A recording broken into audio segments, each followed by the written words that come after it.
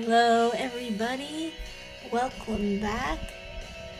This is Tamara from A Girl in the Middle, Titus to mentor, encouraging women to love God and to love well their home and family. I am so glad you are back here to join me today. Today we are going to talk about running. Are you running? Christian women should be running. My girlfriend's recent graduate was sitting shotgun as they drove through for the free celebration donuts. Her always skinny husband was sitting in the back seat of the car, appearing to be ready to handle any excess in the donut realm, and I said as much. I had to laugh as she replied, "He can't eat them much either." Funny how as we get older, our bodies boss us around. Spending so much money on athletic shoes pushes itself higher on my priority list every year, and always under duress. But my feet are cranky and picky and getting older. It's certain I have a work to do as my body bosses me around and tries to rid me of any veto power I currently possess. Are you running? I'm not a runner. I'm barely a walker. But I do enjoy walking. I feel frustrated when I don't see the results on the scale, and I tend to punish myself by stopping short, even though I know it's good for me, and it feels good to me. Mom used to say I have a habit of cutting off my nose to spite my face. I suppose this would fall under that category. I'm trying. I want to enjoy life, and I can't wait until it's too late. So, I've got my running shoes on. God talks a bit about running too through His Word. Enjoying life is God's desire for believers. Solomon, the wisest man to live, walks through how vain and futile life's work and toil are, and how it's difficult to make much sense out of these times, no matter how much money we have, how rich we are, or how wise we are. Toil, hard times, suffering. Start reading in Ecclesiastes chapter 1 and really listen to what he shares about life's worth. I felt like we were sitting together today, and I was nodding my head and saying how much I agree with him. When I came to the verse that says a fool and a wise man both die the same, it wrapped up my thoughts. Life is hard. Sometimes God doesn't give us all the details in and through life's toil, our labor of life, or our work, or hardships thereof. And riches and wisdom are not deterrents to death. Are we here to work ourselves to death, hating every moment? God forbid. But what then? All this heavy stuff. I'm glad I didn't, and God didn't, stop there. So let's keep going. Wisdom and riches are no respecters of death. And then I saw these verses and I paused. I reread and I searched more and I let God lead my thoughts, the thoughts of my heart. Listen to what Solomon concludes here. Ecclesiastes 2:23 through 26, the beginning of 26. A person can do nothing better than to eat and drink and find satisfaction in their own toil. This, too, I see, is from the hand of God. For without him, who can eat or find enjoyment? To the person who pleases him, God gives wisdom, knowledge, and happiness. Wisdom, knowledge, and happiness. Enjoy life. I mean, here's the wisest man alive, penning through God's Spirit the answer to a laborious life. Find enjoyment in life. The rest of life is futile.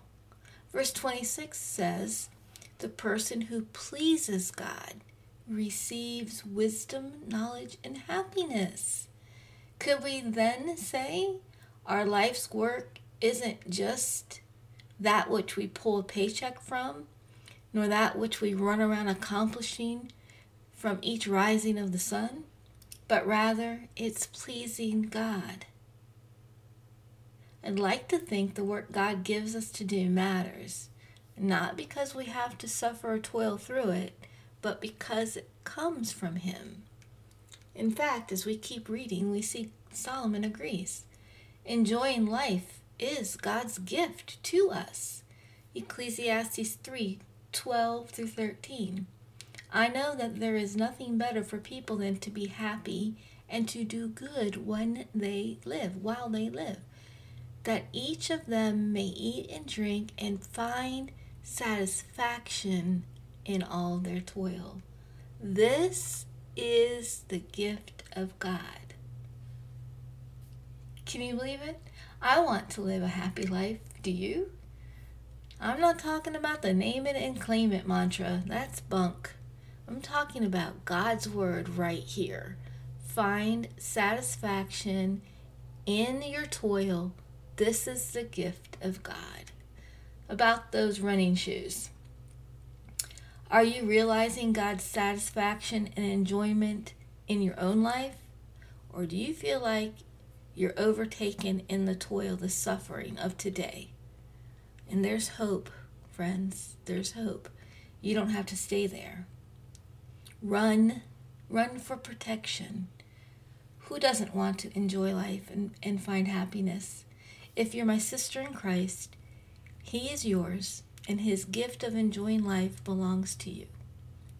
How do you get to Him when you're swamped over in fear, emotion, or dismay? What do? You run. I run.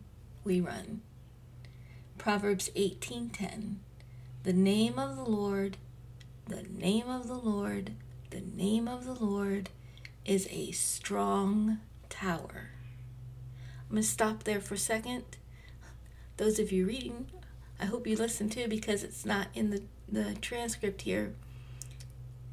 Strong tower. If you live anywhere in the world, in our country, that has storms as part of the norm, you have to have a place to run that is safe. For us, Christian sister, for us believers, we have that place in the name of the Lord. Proverbs 18:10, the name of the Lord is a strong tower. The righteous run to it and are safe. As imperfect Christians, we spend too much time running away from God. Distractions come in every way you can think of. And when we're caught in the mix, we run. We try to do things ourselves. We avoid doing things ourselves. We run. But we are not running to our strong tower. Don't trip over the untied laces. Or maybe you've got to go without shoes altogether. And that's okay. But run, sister, run. Run to the Lord. Run to Him for protection. Run with a plan. When we are safe, we'll do anything. I love the beach. I love to be there. I'll stay there all day, any day, as long as I'm safe. Strong Florida sunlight will burn up my skin in no time. Give me a hat, an umbrella, or some safe sunblock, and I'm good. Show me lightning striking from the clouds, and I'm running back to my car for safety. I have a plan both for safety and for purpose to enjoy my time. 1 Corinthians 9:24. Do you not know that in a race all the runners run, but only one gets the prize? Run in such a way as to get the prize. Run with purpose. God tells us run with a plan to receive His prize, imperishable. It's worth the race, friends. It's worth the race. And even I, the runner that I am not, realizes that running a marathon, a life race, is riddled with pain and sacrifices. Run with promise. One thing I can say for sure, If I was out there trying to get my walk going without the promise of returning home and finding rest, I couldn't make it past the front door. I know, even in just walking, I will get tired and need the promise of an end in sight, or I would surely quit.